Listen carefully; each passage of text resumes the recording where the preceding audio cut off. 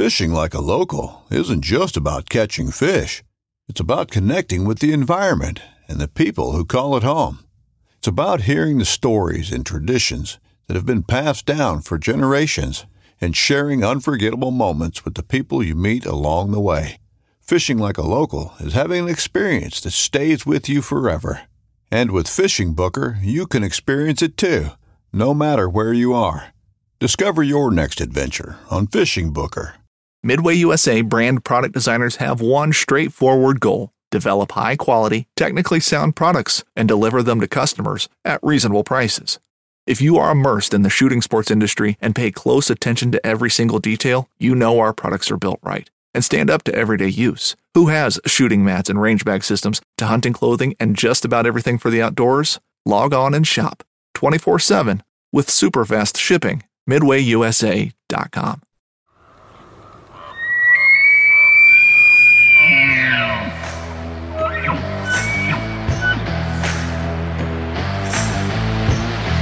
Just be sitting up there jacked with Pepsi. I'm there for the pack out. You just got to pack me in. Committed to the bow early on. Like, I love getting close and putting up. You cover a range of stuff on here too, right? Like, we call this the THP World Headquarters. You know, my grandpa Roy Weatherby. I came into like that golden little pocket where there was like 4 or 5 different bowls. Just You're Canadian? We're doing a Canadian podcast. My name's Douglas Bode. I'm Robbie Denning. Roy Candy. Is that straight from watching those fucking Leafs play? Oh my god, that's ugly, man. Ugly bottle. It matches your ugly hat. You know what? You can say what you want. I'm still kicking your ass at the 3D shoot. We don't need it. I've been betting against the Leafs, even though they're my team forever as well. So it doesn't even hurt me anymore. I just kind of chuckle when I look at how they're getting their asses whooped. They are so bad.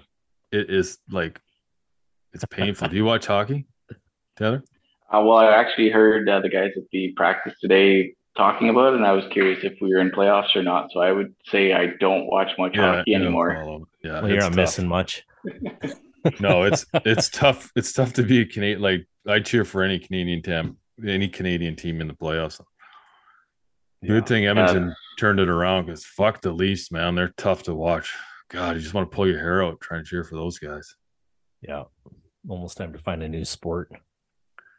Or a new team. A new team. I have a hard time being a bandwagoner. Just ride with them down in the flames. Yeah. Well, you should be used to that if you're cheering for the Leafs. Yeah, I am. Right on. All right. Well, anyway, we might as well talk some hunting now that we've trashed the Leafs, and they're not going to get any better. So, but Taylor, thanks for hopping on the show, buddy. Well, thanks for having me. I know we had a quick conversation last spring, whether or not I had time to jump on the call. And at that point, I was trying to get a couple screaming kids to bed, so it didn't work out. But I'm super happy to be on this year to talk about hunting and, some conservation. Yeah, for sure, man. It's good to have you on. And 2 kids, both Pete and I, we know all about that. I got 3 at home myself, and Pete's are older now. Well, older-ish. Yeah, my last one's heading out the door here this fall, and Freedom 44. Yeah, last spring was 2, but this year it's 3 I've got at home now. So oh wow. Oh, so you're busy at home. I'm in the same trouble you are, Kevin. Yeah. I don't know. As long as you get out in the outdoors, I guess it's good. How old are your kids? They are 4, 2, and 6 months old.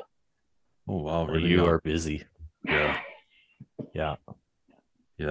I still remember I've got a young girl. It's our best friend's daughter. She's 6, and I love the 4 to 8. It has always been my favorite time. They want to hang out with you. They're game for most things, and grab your shit. Let's head out the door. And it's a blast. Yeah, they're funny when they're that age. I mean, I don't miss. I mean, obviously, as there's going to probably be a time in your life when you're like, you miss like them when they're really little. But looking back at it now, I definitely don't miss those days at all. Yeah, I definitely see the difference of like, okay, you have a newborn. I've done that 3 times now. They're super easy. They hang out. I've got a 4-year-old who wants to do everything some days. Some days wants to do nothing, and it's a struggle to figure out what the balance is. And then, like the other day, he looks at me, he goes, "Dad, how many teeth do a bear have?" I look at him, I'm like, "Well, let's go grab the skull and let's go count them." And he answered a question for me. I had no idea. They have 40 teeth, or at least the one I shot last spring does. Yeah. Yeah. Some have a little more than others. The older ones seem to have a lot less. I think I got a bear skull sitting by the barbecue, and it only has like, oh, I should have counted them, but not a lot. Like I would say less than 20 teeth in its skull, top and bottom. Yeah. Just an old. Yeah, really old. Bear. Yeah, and we're not super big. Funny, but just either that or he was chewing on rocks. I don't know. And that's even counting the missing teeth. There's some spots in the jawline that there's just holes where I assume teeth came out of at one point. Yeah, they definitely go through a lot of. Well, I guess they don't go through a lot of teeth. Once they're gone, they're gone. I don't think that slows them down too much because you see some bears, some big bears, all their front teeth have been gnawed off. So I don't know. Interesting. So maybe give yourself a little introduction to the listeners, buddy. Let everybody know who they're talking to or listening to. Sorry. Yeah. My name's Taylor Nairn. Grew up fishing. I got into hunting after high school. One of my best friends always came back and had the coolest adventures elk hunting. And I asked him how I got into it, and he kind of showed me the ropes. And we've been hunting together now for the last 13 years. And nice. I try and spend as much time outdoors with the family, and then alone solo with the dog. We moved out of the coast just after the big floods 2 years ago to enjoy more outdoor time, and that's definitely something that the Okanagan has had to offer for us. Yeah, it definitely does. I mean, I grew up on North Coast, and I moved to the Okanagan. Yeah, well, a long time ago now. But I mean, obviously I grew up same things, hunting, fishing out there, but there's just something that when I moved to the Okanagan, just the appeal and like the ability to chase deer and elk and bears and turkeys and all that stuff. And just it's just a lot more accessible than the coast. I mean, it's not, especially here, a lot less obviously where Pete is. He's more in the Rocky Mountains, but here it's, the hills are a lot easier to navigate. They're a lot more open. The weather's a lot nicer. So it definitely has its advantages. That's for sure. So you said you got into hunting 13 years ago with a friend. Now your friend, he lives down the coast still?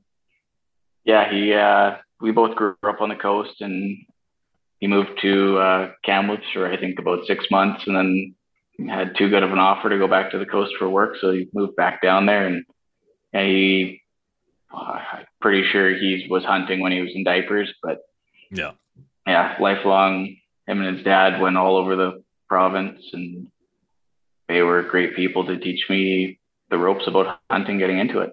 Yeah, no doubt. So you don't have like your family history. The background is not a hunting family.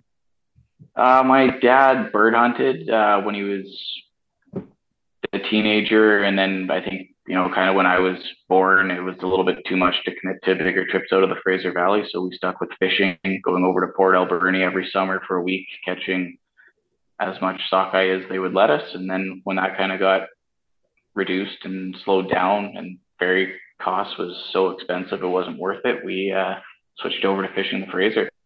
Yeah. And I think that's kind of, the norm for living on the coast. I mean, like, we fished. I definitely fished a lot more than I hunted growing up or living on the coast. Just because it's just so easy and accessible. I mean, we had the Skeena River there. We had all the tributaries of the Skeena River. We had the ocean. So I mean, we fished. Just the accessibility of it and how easy it was. And yeah, man, there's definitely a lot of days we spent with hooks in the water. That's for sure. Yeah, not to mention that it was the heyday of the salmon back then too. Yeah, for sure. Not like it is now. No, it's definitely changed a lot. Unfortunately, it's changed for the worse, but hopefully things get better. But I mean, that's a conversation that you could get into, and I don't know enough about it to get into, so we'll leave it at that. Yeah, that's a good point. There's so much to get into on our salmon stocks, and fishing one every 4 years and trying to keep that entertaining and fun for a family is not something that is really worthwhile for me. So I will probably just stick with hunting. The kids love, I think my 4-year-old spots deer better than I do nowadays. Perfect. Yeah, no doubt. But so bear hunting, you have been bear hunting for how long? I started bear hunting in 2019, I believe. So why did you get into it? Like, what drove you to bear hunting? Because usually especially for guys who started hunting later in life, bear is just not typically something that they pursue. Yeah. So when I first started, the mentors I had, I think they were taught that it was kind of inedible, and so we never looked at shooting bears. I had opportunities early on, but I wasn't into shooting something I wasn't going to eat, so I left it at that. And I don't know if it was maybe Eat Wild or kind of like Talk is Sheep had some people talking about like hunting bears and how good the food is. So listening to the podcast kind of gave me that open mind to pursue bears. And the first couple of years hunting, close to the lower mainland, I found lots of tracks, found lots of sign, but those mountains are certainly hard to hunt if you're just new at it and looking for sign. Essentially, if you can't be out there every week, it's hard. Yeah, for sure. And especially, that's one thing about hunting bears I find either where I am now, like just the nature of the hills, and they're a lot more open. There's a lot more, seems like there's a lot more accessible clear cuts. Like there's a lot more clear cuts. I mean, there's a lot of clear cuts on the coast, don't get me wrong, but those seem to be most accessible by like boat or helicopters, a lot of heli logging out there, where here it's like they're road accessible, these areas. So, and generally I find, and I know most guys do that, deactivated logging roads, even clear cuts like that, that's generally where you're going to find the most bears, or the best chance of finding bears anyway. You're going to see the most bear activity. Not that you don't in the other areas, it's just that's the easiest place for us to look as humans to get around.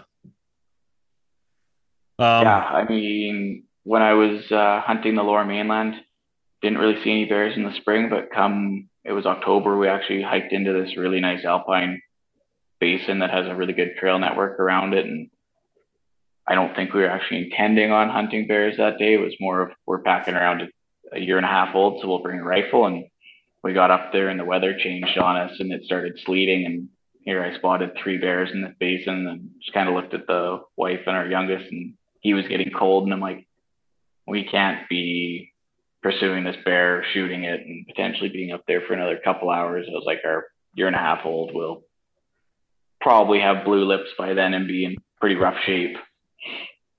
So that was, we went back in. Dan, who was my hunting partner, who mentored me into it, we went in 2 days later and we got up there and it was just totally socked in, could barely see 100 yards. So we sat there for the morning and then made our way out because it wasn't clearing. Yeah. Yeah. So so you started in 2019 and you had a couple of years where you weren't able to connect. I think last year we talked. Last year was your first successful year, right, with bear, and you got 2 spring bears or 1? Yeah, so the last spring, 2022, I got 2 spring bears. I had actually spotted bears before the season opened. So in March, I was able to glass up a sow and 3 cubs up on the very top of a mountain, which didn't make sense to me because I figured they would have been in the valley bottom first. So then I kind of had an idea, well, there's bears out on this mountain already. I might as well, maybe as soon as season opens, and look at that as an area to go pursue. I wasn't after the sow and cubs, but if there's 1 out, there's got to be more up there. And then, it was Easter weekend. I had the day to go up, and so I took our puppy out, who was a year old, and hiked into this area, and there were some dried up lakes on the map, or there were lakes on the map that I wanted to get to, assuming they'd have water in it. And it's kind of pretty key factor down here in this area, there's cactus growing, so there doesn't need to be much water for the plant life. I got up to this basin that I was climbing into, and I kind of looked in this little dried up lake, which amazed me because the ground was still frozen. And here I see this, what to me looked like an enormous cinnamon bear.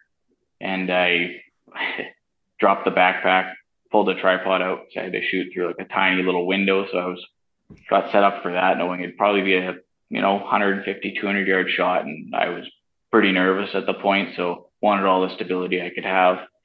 And I watched it for 10, 15 minutes, just sitting there on his butt, eat a little bit, walk a couple feet, lay down, stand up, just not a care in the world. Didn't look around like it had anything in the trees. So I kind of eliminated the fact that that's definitely not the other bear I saw on the mountain, because the cubs that were with it were probably the previous years. So they were pretty big. They were definitely coming up on 2 years, and they were all over the place when I saw it on the mountain. So then I found a good spot where I could actually shoot through the trees, and I made what to me looked like a good shot. It spun around and then took off out of the lake. And when I got down there was no blood, no tracks, because the ground was completely solid. And I started doing like a grid pattern, because the trail that I thought it ran out on, there was nothing there. So the dog and I just kind of wandered back and forth trying to find some sort of track from this bear. And I had almost given up, but I'm like, you know what? I've heard they always find, like, they'll take the main trail out and typically go downhill. So I found the main trail and I just started walking it, and it was laying underneath these two trees, just curled up. And it wasn't dead yet, but it was just barely breathing. Like, I looked, I was like, oh, it's still alive. So I put another one in it, and that was the end of it. I got to hear the very typical death moan that bears have, and that is definitely an eerie sound. The last few bears I've killed, they haven't done the death moan. I was talking about that the other day, because somebody said that they all do, and I was like, no, they don't all do it. But it's nice when they do, because then it's game over. You don't have to worry about it. And that also gives you an indication of where they ran to, which is nice. Because like you said, bears, sometimes they're not easy to track. They got real thick fur, and they're tough. They're fatty animals. So they typically don't bleed a lot. So what was going through your head when you're looking for this thing? You start getting discouraged, start questioning yourself. Was that a good shot? Was it a good shot? Most definitely. Yeah. Like I haven't lost anything yet. And I was kind of thinking, like, I guess at some point you will lose animals. And when you're not, like, I assumed I would get tracks on the ground when it took off, but it didn't even tear up the grass at all or the dirt. I was like, wow, this is not, I had all the time to set up a good shot, and I thought it would go better than that. And when I got down to the bear, first thing I looked for was like, well, where did I hit it? And I hit it in the ribs. It was like a little bit further back lung shot, but around that part of the bear on the side, it was almost 7 inches of fur hanging off of it. Yeah. And that's why. It just soaks up everything. Yeah. And like, it was when I grabbed the bear on the side, it was completely blood soaked, but just not dripping anywhere. Didn't any bushes that it walked by or trees. Yeah, and it's funny too, like bears, for being such a big animal, you think they'd make a lot more, like even when they walk through the bush, they're pretty quiet, when they want to be. They're pretty stealth-like. It's pretty amazing. But it's one of those things. Yeah, definitely. Like you said, though, I mean, you hunt long enough, and unfortunately, it's one of those things that everybody loses one. But luckily, you found that thing. So backing up before that, you hunted what, 2000? So it was 2019, 2020, 2021. Those were unsuccessful years. Yes, they were. So were you going out were those spring years that you were going out and doing some bear hunting?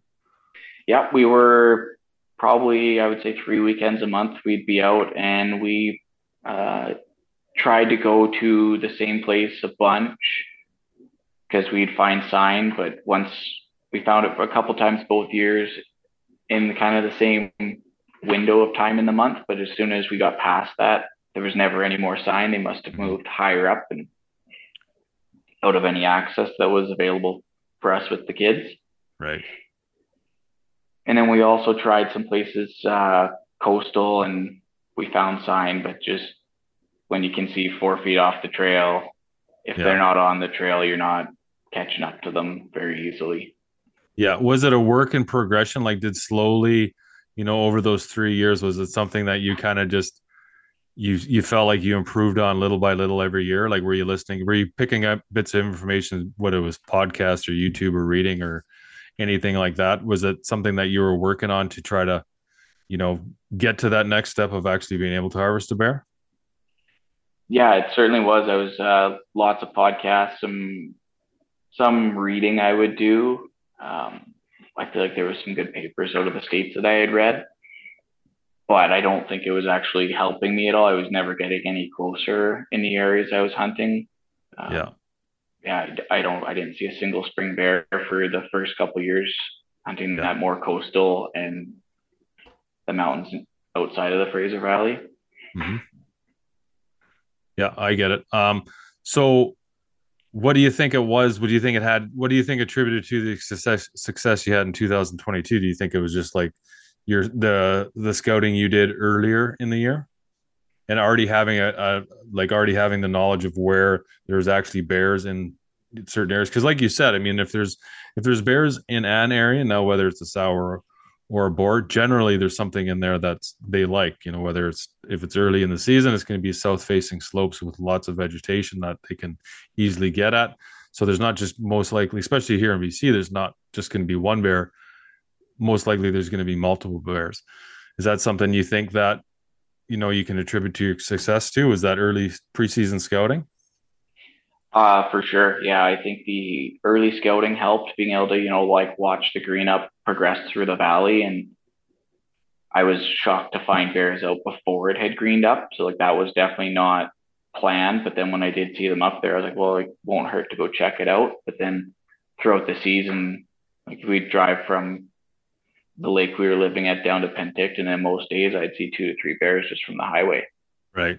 You're finding them in these little valleys right on fresh green flowers and always in certain pockets. It seemed that, it's an area where you're not looking at dense cover from above. So you're actually seeing what would be the forest floor in other places where it's sagebrush and flower flats. So you're actually getting a chance to see the bears walking in the habitat they're trying to eat, not just in the transition corridors between. Yeah. So you had your first year, you had a nice cinnamon bear, and then you had a monster, a toad of a bear. How long after was it when you got that big sucker? And Pete and I, we posted. Do you remember the post we did, Pete? I do. Of Taylor's bear. He had that nice big, really big, that big brown or big dark, and he had the real nice light colored nose, really good looking bear. Yeah, like a very typical, more what you'd see on the coast, actually, like a dark jet black body with your nice tan muzzle and lots of scarring. It was a pretty cool bear. So that one, after getting my first bear, I had a couple buddies who were interested in coming out, and they'd asked, and we planned like a weekend. I want to say I don't think it was May long, but I think we made a 3-day weekend early in May. Yeah. And we came down, and I had an idea where we could go. I'd been out kind of still scouting to try and see if I could get myself a second bear. And going out, looking, glassing these different drainages, and I'd see a bear here, another one in another drainage. And then when my friend Jareed came down, we were out on the Friday night, and we went into the one basin. We come up, and we're parked on this corner, and there's a sow and 2 cubs, all black. We're sitting there, and we're glassing, and I looking at this hillside that's pretty much a vertical cliff with some little plateaus on it. And I spot a nice big cinnamon bear up there. It was 800 yards. What time of the 800 yards year? from us. Yeah. What time of the year is this that you're out there? Probably the second week of May. Oh, okay. So still fairly early. Yeah. Yeah. And so we're glassing that one. And then all of a sudden, over the corner of our eye, we see the sow and cubs moving. And then there was 4 more bears in the picture there. So we had 7 bears running through this tiny little opening. And I'm assuming it was a couple boars looking to take out the cubs to maybe try and rebreed the sow. But so in that little valley, we ended up turning up nine bears in a couple hours in an evening. Wow. That's a good afternoon set. That was a very good afternoon because he came up that Friday morning, and then that was just like, oh, we'll go check this out. I know I've seen bears up there. It's a spot where it's big mountains. If you can shoot long range, you're definitely into a lot of accessible terrain. Or if they're just feeding, you can probably stalk in, like side hilling into them. But we kind of headed out that night with just like, we were happy we saw bears, and that was irregular for both of us when we've been hunting in the past. And Jareed, my partner, hadn't shot any bears yet either. So we kind of came up with a plan. I thought we'd go into another basin the next day and check that out. And I mean, I don't know what you guys do for bear hunting, but I so far have not planned to get up super early in the morning unless I'm going for a good hike in. Yeah, I don't go for early mornings unless I'm out on like a backpack hunt for bears, just because what the fuck else are you gonna do, right? You're there. Honestly, if I'm out camping and I'm gonna hunt, I'll go fishing in the morning, and I'll go out for bears when I'm done with my morning. But fish. if I'm going on a backpack hunt for bears, I'll hunt all day, light till dark. But other than that, if I'm going, and I don't really do a lot of those, just because I find you actually have more success if you're just like, I can go to work, and then like, especially here in BC, like, you know, you're only a couple hours away from me, but man, it's just like you get so much daylight, in the evening that, you know, you could leave work at 3:30 and you could hunt till 10:30 at night. So it's definitely nice to do that. But anyway, back to your story there.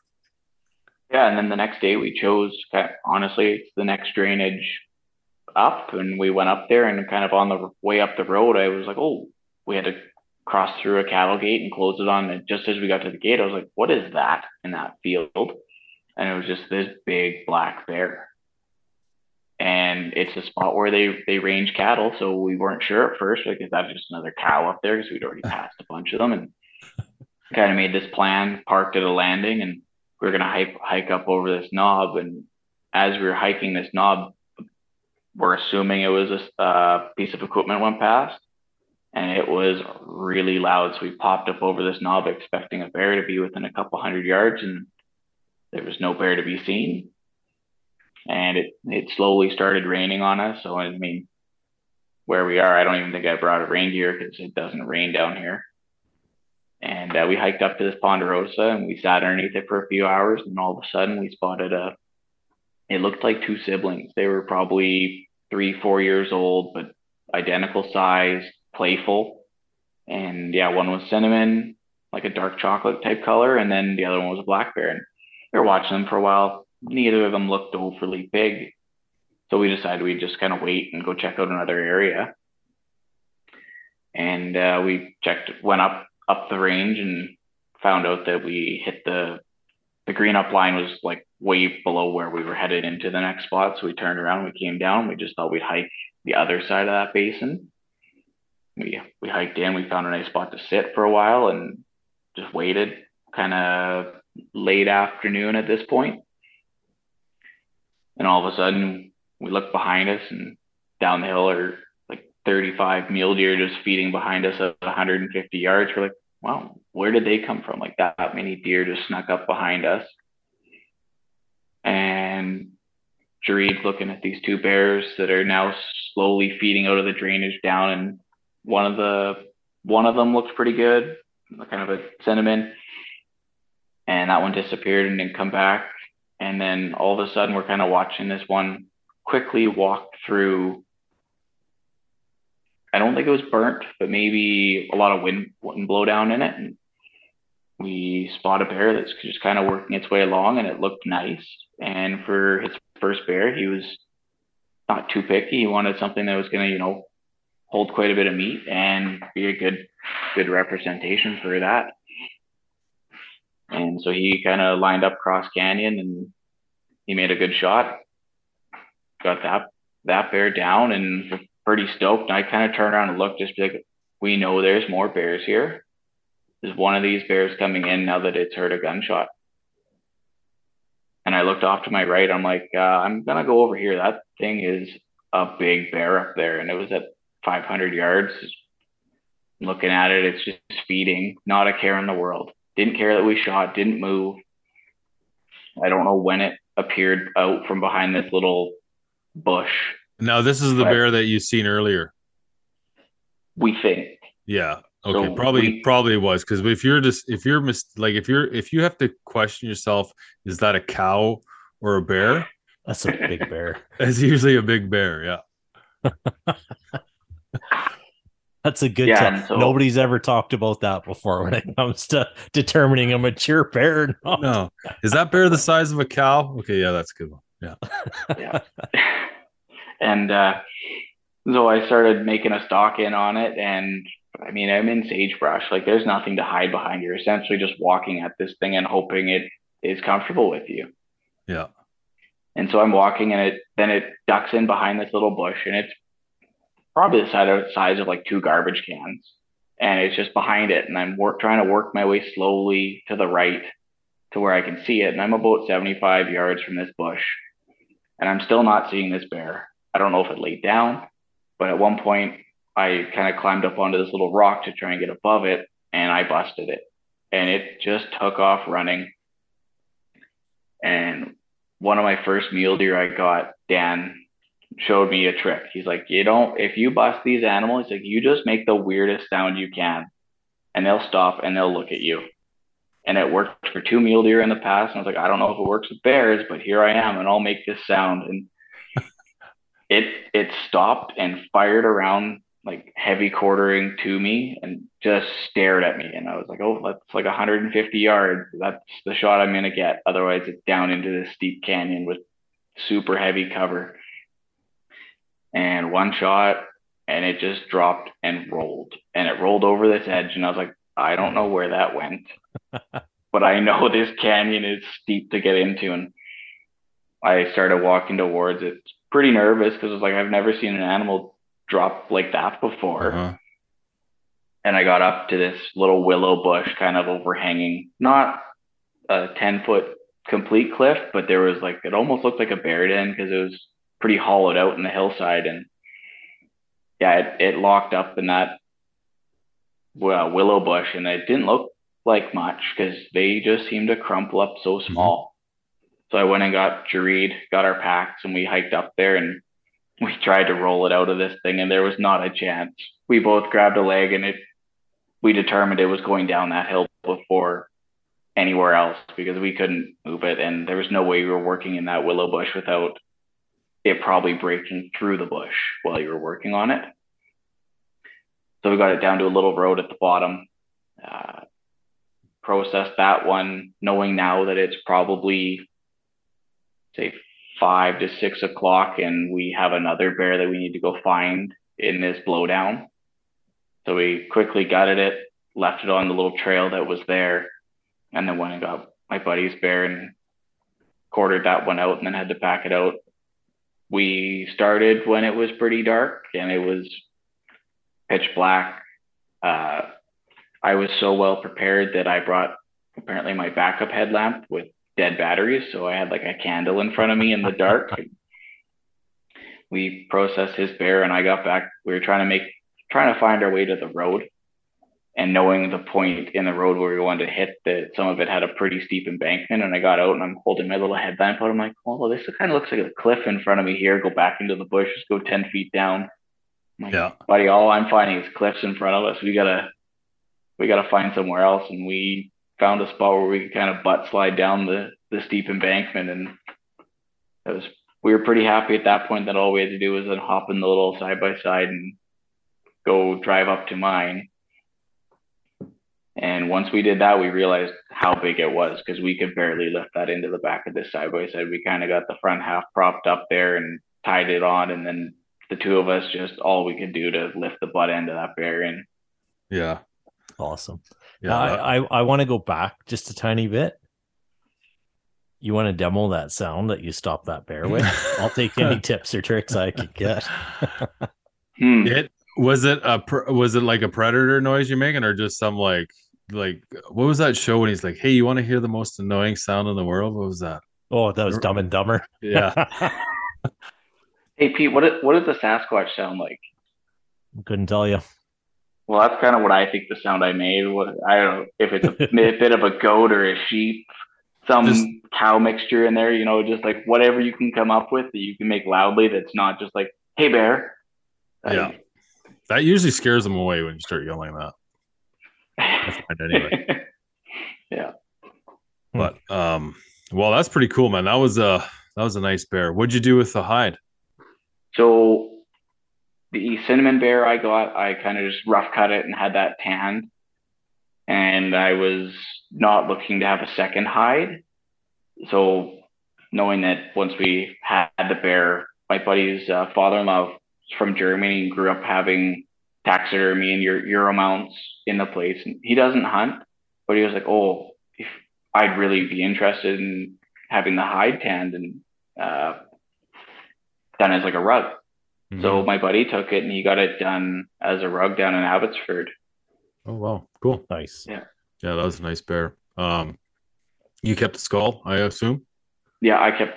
Actually, my buddy did it up for me because when I moved up here, we were renting his place and I didn't have a pressure washer or a little gas barbecue to do it on. So he Euroed it for me. Oh, nice. Yeah, that's cool, man. That's did you have any fear, like first year bear hunting? Do you have any fear of bears at all? I don't think so. I remember like when I was young over in Port Alberni, we'd be in the motorhome and you'd look outside and there'd be a bear on your picnic table ripping apart your cooler. You're like, okay, so like they're animals that when they want something, they will get it. Yeah. And I would say I've had some close encounters with grizzly bears. They are different. Yeah. Black bears just seem they pretty much do their own thing, and their first instinct always seems to be run away, which I think is a little more reassuring when you're trying to get in closer to bears. Yeah, typically. I mean, I have had a few times when I was pretty shocked and surprised. You get some bears, some aggressive bears, black bears especially. Yeah, they'll take runs at you and do some. I mean, they're wild animals, and they're unpredictable. I mean, even elk and deer can be unpredictable, but yeah. So you guys, you got your bear first, or he shot his bear, then you went and shot your bear. You got both bears out. That's a good afternoon. Yeah, I think we got home at 2:30 in the morning. Yeah. Yeah. No After doubt. We got them both loaded up and back to the cabin and got them out of the little cargo trailer and just kind of out to cool overnight. And luckily for us, I mean, I think at the lake I was living, we were only a couple degrees overnight. So you just hang it outside and. Yeah. And it was still early then too, early May. Yeah. So you're not into that late May, early June heat, which can be killer, especially in the area we live in. So what was your wife? Were you in contact with her, or did you just show up home at 2:00 in the morning, all bloody, covered in bear hair? For that one, we had reception, so I was able to tell her that we got a couple bears, and she's like, "Okay, well, dinner will be in the fridge for you. Eat when you come home." Like, yeah, she didn't expect to see us anytime soon. Yeah, that's good because it can easily something like that when you don't have contact, especially if you got two young kids at home, that could put a dampener on next year's bear hunting if she doesn't know what's going on and she's sitting around waiting for you. Yeah, for sure. That's why electronics are good and bad, but for that reason they're definitely handy. Yeah, it's nice to keep everybody peace at mind, and then you can do your thing and everybody's happy.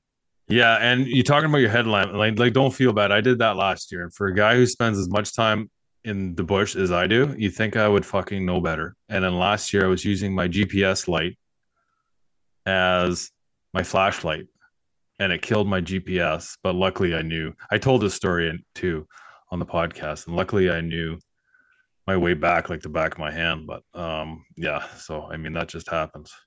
Oh yeah. I don't know how many times I've had brand new batteries in my headlamp. You go out hunting, have a late night, come back, you get back to camp, you chuck it in your bag or whatever, and you need it the next day, and it's gotten bumped and turned on midday, and it's like, it wasn't your fault.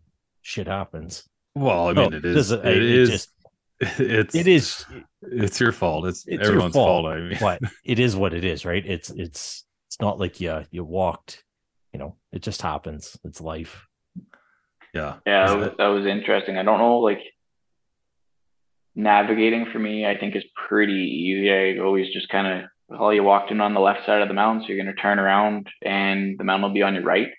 So even coming out, like, I just gave up on the headlamp and I was just kind of going by moonlight and my buddy's headlamp at the occasional time when he'd turn around and look at me. And I didn't find it that bad. I think the worst part was just the fatigue at that point. You're just beat after hiking around most of the day and then butchering on a super steep slope, and now you're hiking out with probably 80-pound packs between the two of us. Yeah, that definitely takes it out of you for sure. Definitely. So let's talk a little bit about what you did with the meat and stuff, because I'd love to hear about a little bit of your processing. Do you process all the meat yourself? Yeah, the 2 bears I did myself. I kind of broke them down into big pieces to start, because freezer space and fridge space to do it all kind of at home in the kitchen was limited. So first it would just be break it into quarters, get that all cooled into the fridge, and then I kind of kept everything as big as I could, knowing that I would just grind 10 or 15 pounds at a time. So I kept shanks and all the hind quarters. Even the front legs, keep your upper and lower leg, so you could do slow cooker roasts, and then the front legs actually seem to braise down pretty good. I'm not a big fan of ribs, so a lot of that just became meat for the grinds, which in our house we use that. We don't buy beef anymore. We pretty well, for last year now, it's just been all bear. Nice. And we use that for all sorts of different Asian dishes and curries and pasta sauces. And with the 2 bears, surprisingly, both spring bears, even the one that I got in May, that one had 11 pounds of fat on it. And the April bear had 11 pounds and the May bear had 30 pounds of fat. So I was able to try rendering twice. Yeah, I seen you making some posts about that, and I think you and I we were chatting back and forth about that a little bit too. So yeah, we just love to hear about that, and kind of that was obviously with your first bear. Obviously, that's your first experience rendering any bear fat. So so what was it that, I mean, like, I've shot lots of bears and I've never done it. So it's one of those things where you're like, yeah, I'd like to do it, and I just never do it. I don't know why. I guess it's a time thing, and I don't know what it is. I just don't get into it. So what was it about rendering your own fat that you thought you wanted to get into? I don't know if it's just kind of like the using more of the animal that I've tried to do. I've always wanted to bring out like livers to make dog treats, because liver is something that is not my favorite. I've eaten a lot of animal hearts. The bears, I wasn't sure if organs are something you can eat, but the fat, I know between like the Bear Grease podcast and Bear Hunting magazine, there's like a lot of information about different things you can do with bear fat. So I figured I'd give it a try. And the first one, with a pregnant wife at home, I was like, I don't know if this is going to smell bad. So I put the slow cooker outside and just went for it. And good call. That's a smart man, right? I thought you were going to say, well, too fucking bad for her, and I did it anyway. That's where I thought you were going with that. No, I know that wouldn't end well if the house just stunk. Yeah, so the first one, I'd read that you kind of need to have like super clean fat, and a lot of the fat that was on that bear, there were some good pieces that were like maybe an inch thick and kind of just like a small plate, but a lot of it was pretty small little strips here and there that I just kind of took off as I was processing it. And I just washed a little bit of fat or a little bit of blood that was on the fat, and figured that was the one thing. If you have any meat on it or blood, if it's dirty, that can kind of change the flavor, is what I had read. And I just did my best to make it pretty damn clean. And that was, it didn't take long. It was pretty easy. And for the first one, I just chopped it all into kind of 1 inch or smaller blocks, because that was the simplest way to do it. Yeah, it's already been cooled, and it's easy to. It's definitely easier to handle. Not that I've done it a whole lot, but I just know fat in general on bears is definitely easier to handle when it's cooled down. Yeah, they're small pieces coming out of the fridge, or if you can freeze it, it almost breaks apart. You kind of get your knife halfway through, and it just comes into little cubes. So when you were processing your bear, did you cut all the fat off and kind of like just put it in what did you put it in a bag or put it in a container, and you threw that in the fridge? I just pushed half the stuff in the fridge to one side, and I put it on like a cookie sheet. Oh, nice. That's nice. Nothing like your old lady, your pregnant old lady opening up the door looking for some milk and seeing a big pile of bear fat sitting right there in the fridge. Look what I cooked. It wasn't only that; it was the quarters, and I probably had half the fridge full while I was processing it. You can only do that so late at night before you're just a risk to lopping off fingers So it was the first one was probably a 2-day process for me to. And your wife's cool. She's not swearing at you at all. Get this fucking bear out of my fridge or anything like that yet. Not yet. Anyway. No. I'm pretty lucky. When she was younger, she worked at a specialty meat shop, prepping sausages and different sort of small, but not a butcher shop, but they'll bring in like a quarter and prep that for steaks and whatnot. So gotcha. So it takes a bit to shock her. Yeah, she's probably more competent at doing this than I was. She just looked at me like, "What are you doing over there?" Oh, figuring it out. Awesome. Yeah, and then so with the rendering, you just in the cubes, you're just slow cooking it, and eventually it kind of cooks down, and there's more oil left, and your cubes just turn into like the little pork rinds you can buy at Costco. So when you're slow cooking it, now this is how much fucking experience I have with cooking. Do slow cookers have dials to turn them like the temperature on them? I don't even fucking know. I'm serious. This is how much experience I have with cooking. It's because you're not allowed to touch that stuff. I know. This is what if I touched the slow cooker in my house, I wouldn't have a fucking hand.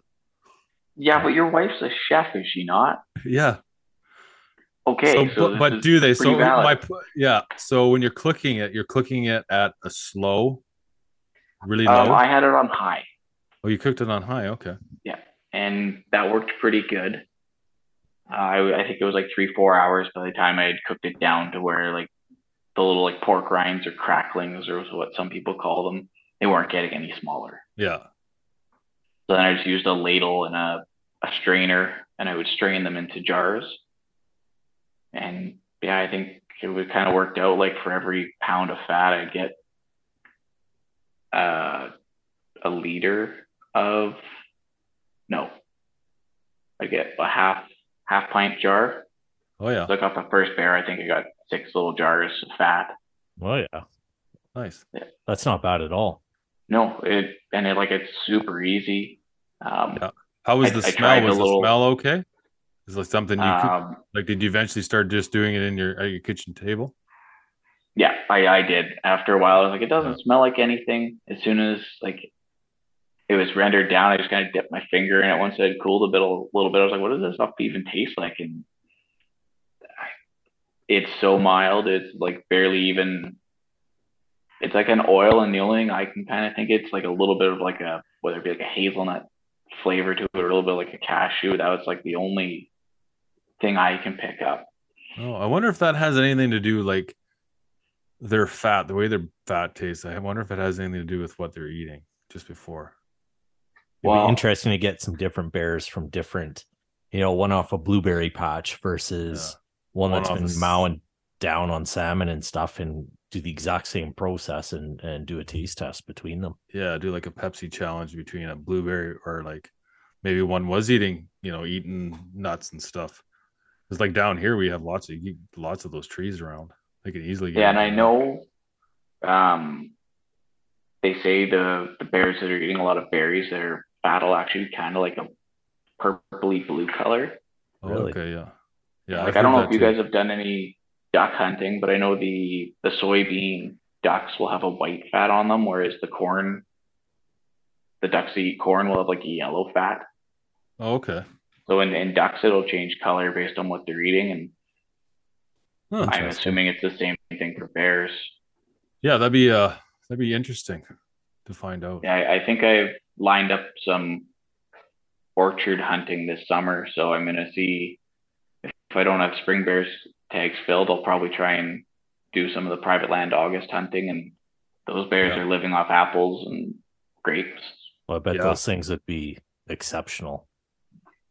Like the guy I work with who's been talking about it, he's like, I don't leave the valley to hunt because the bears that are down here, there's so many of them, and it is they're just so good eating. Yeah, that's understandable. I have permission to hunt in August for bears, and I just never do it. I mean, I don't know that I'm looking forward to how hot it is. Yeah, that's what I was gonna say. Like, it's so fucking hot, and it's seems but it's funny because like when bear season ends, if I haven't punched both my tags, I'm always really anxious to go punch the second one. But then it starts getting a little closer to September 1st, and then you start thinking of like velvet mule deer, and so your brain kind of starts going in another direction, right? Where like and then it goes from mule deer to elk, and then like whatever LEH tags you have, and then like right into whitetails, and then when that's over, then it's like, okay, well, man, I can't wait for April to start so we can start getting into bears. And obviously right now it's bear season, but it'd definitely be interesting to see, because they're sitting there chewing on apples all day, and they probably do taste pretty damn good. Yeah, that's what I've been told, that they're just exceptional eating. They're just like no stress either, just sitting in there in the shade and coming out right before dark and feeding on all the apples that fall down. Yeah, I wonder if they're a problem for a lot of orchardists. Like, yeah, you'd think that they'd be concerned about the bears breaking branches and all that kind of stuff. Yeah, climbing up the trees. I wonder how many they have to chase off their trees. Yeah, I know. Like Taylor said, they get into anything. Like those bears, they get into anything and everything. So. Yeah, I know. Living on the coast, at the blueberry farms down in the Fraser Valley, the one farmer told us like he has a bear that'll come through, and if they don't chase it out, it'll eat $10,000 worth of blueberries in a season. Holy shit! Yeah. Wow. Now, do those same farmers, do they let people hunt there, or do they just try to just push them out themselves? I think some of them are just pushing them out. Some of the areas, because of how many buildings are around, you can't really hunt. Yeah, that's fair enough. Yeah. Yeah. It gets difficult down there with kind of setbacks and no shooting zones. And then some of the regions are just no hunting, like Port Coquitlam, lots of blueberry fields down there, and it's just no hunting. Yeah. Well, that's where I'd be if I was a bear, down there eating all those blueberries, just pissing everyone off, shitting everywhere, eating their blueberries. No hunting. I could just see you doing it. Oh, that's funny. So how do you store, now that you have it in the little jars, how do you store it? So I did it the simple way. I just put it in jars, let it cool in the fridge, and in the fridge it'll solidify. On the counter, it'll be more of like a syrup texture, but then once it was solidified, I put it in the freezer. You can, if you have a pressure cooker, you can can it, and then it's just shelf stable. Okay. So next round, I have a pressure cooker now, so I will do it that way, because then it doesn't take up so much freezer space. Yeah, nice. Yeah, I bought my wife one of those for Christmas. She got a nice pressure cooker for pressure cooking all the meat. I want to do jarred bear meat this year. That sounds like an East Coast thing, but I've heard a lot of people in northern BC they can everything. Yeah, I've heard good, like obviously had canned, like, or pressure, like jarred salmon and all that stuff. And like my wife does a lot of vegetable stuff because she's got a massive garden, and she does that. She does a lot of her own stuff. But this year I'd like to try bear meat, jarred bear meat. It's supposed to be really delicious. I know guys who've done it and they just say it's awesome. Yeah, I feel like you'd almost make like a corned beef type thing out of bear. Yeah, and it's supposed to be really good. You just take it camping and be really good. When you're storing your bear fat in the freezer, like before you're gonna pressure cook now, but how long will it last? Like if you just got it in jars, so I'm just gonna freeze or burn after. So far, it's been some of it's been there for a year, and there's no issues. Between the two bears, I feel like I did 24 500 mil jars, and then 12 of the 250 mils. Okay. And with our daughter's got super bad dairy intolerance, so we've just slowly kept cutting out different dairy products, even like no butters, no milks or anything like that. And lately we've replaced butter with bear oil and use a little silicone brush, and we paint it on toast and stuff, and the kids just devour it. Really? Oh, no kidding. Yeah. That was gonna be my next question, was what you use it for. So we use it, as butter nowadays. We use it for that. We've used it for baking, like breads, muffins, and pancakes. Yeah. Does it have any unique flavor being a bear grease rather than a traditional lard or cooking or whatever else you use in baking? I don't know what you use to cook. Yeah, I don't think it has, like, if we've served it to friends, I always tell them like what it is, and like we've given away jars and people are just like amazed that that's what it is. It's at least from the bears I had, the two different bears from two different mountain ranges, just kind of high alpine meadows. They are very mild flavored. If there is any sort of other flavor, no one's ever told me that they could tell you what it is, other than like maybe it's a nut type hue in there. Yeah. Huh. Cool. Interesting. Yeah, definitely very interesting. You're awful nice for giving away all that after all that work. I'd be like, you like that, hey? You want some? Great. Let's go hunting. Yeah. You're gonna work for it. Yeah. What's people's initial reaction when you tell them it's bear? Like it's from a bear? Are they shocked at all, or? I think you get some people are like, oh, like you eat bear, and that's a pretty easy conversation for me to have because I didn't grow up doing it. So you try it out. Like now this year, I think I'd chase bears more than I would chase deer, because the two bears that I got from this area are better eating than any deer I've ever had. So that's pretty hard for me to say that you should be hunting deer over bears, because a lot of people look like that's what we should be hunting. And for quality of food, I mean, the two bears I got almost 100 pounds of meat off of, and the 10 pounds of fat. And then the second one, I got 190 pounds of meat and 33 pounds of fat. Yeah. Yeah, it's hard to argue those numbers too. Yeah, and I went on a trip in September to the Kootenays, and the 6-point bull we got on the hook was only 100 or 254 pounds.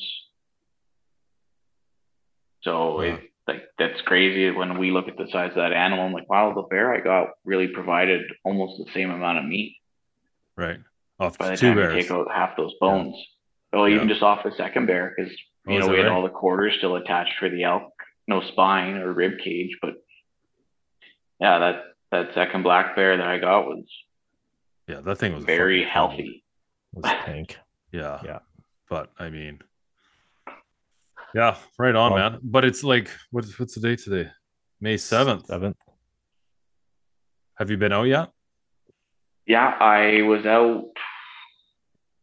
Oh, it was late April. It was before my last set at the mine, and we went kind of down south of us here. Went into a spot that there's apparently elk in this management unit, and if they're in that unit, I think I know where they are, because there's nowhere else to me that looks like elk country. And yeah, on our way out from there, we went in, and it was just way too snow packed. Couldn't get to the areas I wanted to go check out. Yeah. And as we got back to the highway, I spotted another bear across the highway from us. I'm looking at my wife and the 3 kids in the back seat, and I was like, oh, looks like a good bear. Check the maps, and I'm like, oh, I can actually hunt there. It's Crown land. It's not private property. I was like, oh, well, I'm going to go see if I can get this bear. So my wife dropped me off on the side of the highway, and she drove kind of back up to where we spotted it to watch. And I made a play in, and I had to, the wind was blowing from me directly to it. So I kind of just right up through the fence, kind of hung a hard right and tried to make like a big loop. And I got up to a spot where I thought it should be feeding in this little draw. So I crossed another cattle fence on this Crown land. As I'm stepping up through this fence, I look up and I'm like, that's a bear sleeping in front of me underneath this tree. And it's like 50 yards away, and I'm kind of half through this fence. I was like, okay. And I'm trying to like slowly stand up, and then this head pokes around and the ears kind of stand up, and I'm like, after the 2 bears last year, these ears sure look like they're on top of its head. And 50 yards or the little dead branches at the base of the trees kind of between us, and I'm like, I don't have a shot. And as it stood up and walked away, I'm like, I think it's a young bear. It wasn't small, but I don't think it was like a great bear to take this early. And yeah, I kind of slowly walked way up the hill, and I pursued it to try and get like a better look at it once I got over the top. But I hadn't put my actual boots on. I was driving the truck in Nikes, so I made this big stalk in Nikes, and I looked at this hill, and I started climbing up after it, and I was like, I am dying trying to climb up this sagebrush and cactus stuff. And yeah, so it got away from me, which, you know what, I was okay with that. I looked at this bear, I was like, you know what, it's not huge, but that's a bear in an area that I know will be there, because they don't seem to go too far, and the mountain doesn't really go any higher unless it goes across the highway into the region I want to hunt later in the year. And yeah, I made back to the truck, and the kids asked me, like, Dad, did you get it? I'm like, no, not today. And I said it wasn't the bear I wanted to take. And they're like, well, next time we'll come out again and we'll get it next time. And man, that just put a smile on my face that they're so happy just to like, they could watch me go after it, and they were happy that they got to see a bear again and, you know, be a part of it. Yeah, cool. When your kids are that young, it's great. They get to an age and they get cocky, and then all of a sudden they're like, did you get it? And you're like, no. You're like, or they're like, I would have got it. Yeah. That's what Wyatt does. Dad. That's what Wyatt does to me now. I would have got it. Yeah, last year you're 11. You're grounded. Yeah. Last year I talked my buddy who got that bear, the doubleheader bears with me. I was like, yeah, like you should put in for one of the sheep draws down here. Like it's like over 100 to 1 odds. You will not win it in your lifetime. Like just start putting in. And LEH just come through. I look at mine, another year, nothing for me. I think in 13 years, I've had one draw, and it was quite far up north. So I think it was like a 2 to 1 odds. And I get a call from him. He's like, so I got my moose draw. I was like, okay, that's like sweet. Good for you. He's like, I also got that sheep draw. Oh, man. And I was like, no way. Like, what are you talking about? And so like the sheep draw was really close to my house, so I could just drive with the kids and go look for sheep. And we're driving down the road, and my oldest Easton, he goes, hey Dad, I saw sheep. I'm like, okay, I'll turn around, I'll go look, like let's see what we can find.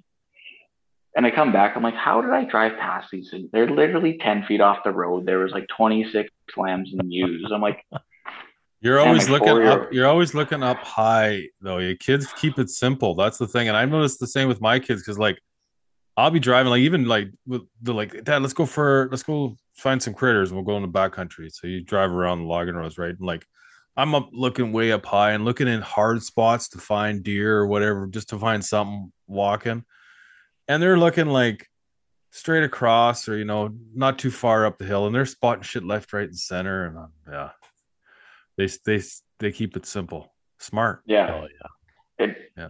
I said to him is if you think you see something, I'll turn around and we'll go look. And you know what? There's very rarely that he ever says I saw something that it's not there. Like we'll be driving, he's like, I see deer, and you look ahead and you're like, where the fuck do you see these things? And here they are working their way up out of a draw across the road. You're like, yeah, my 4-year-old's outdoing me again.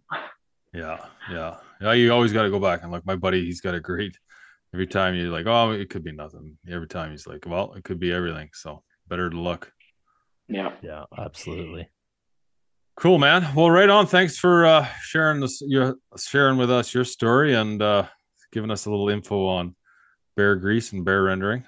It's always helpful to know. I say I'm going to do it, but I'm hoping I get a chance to. Yeah, I might try it.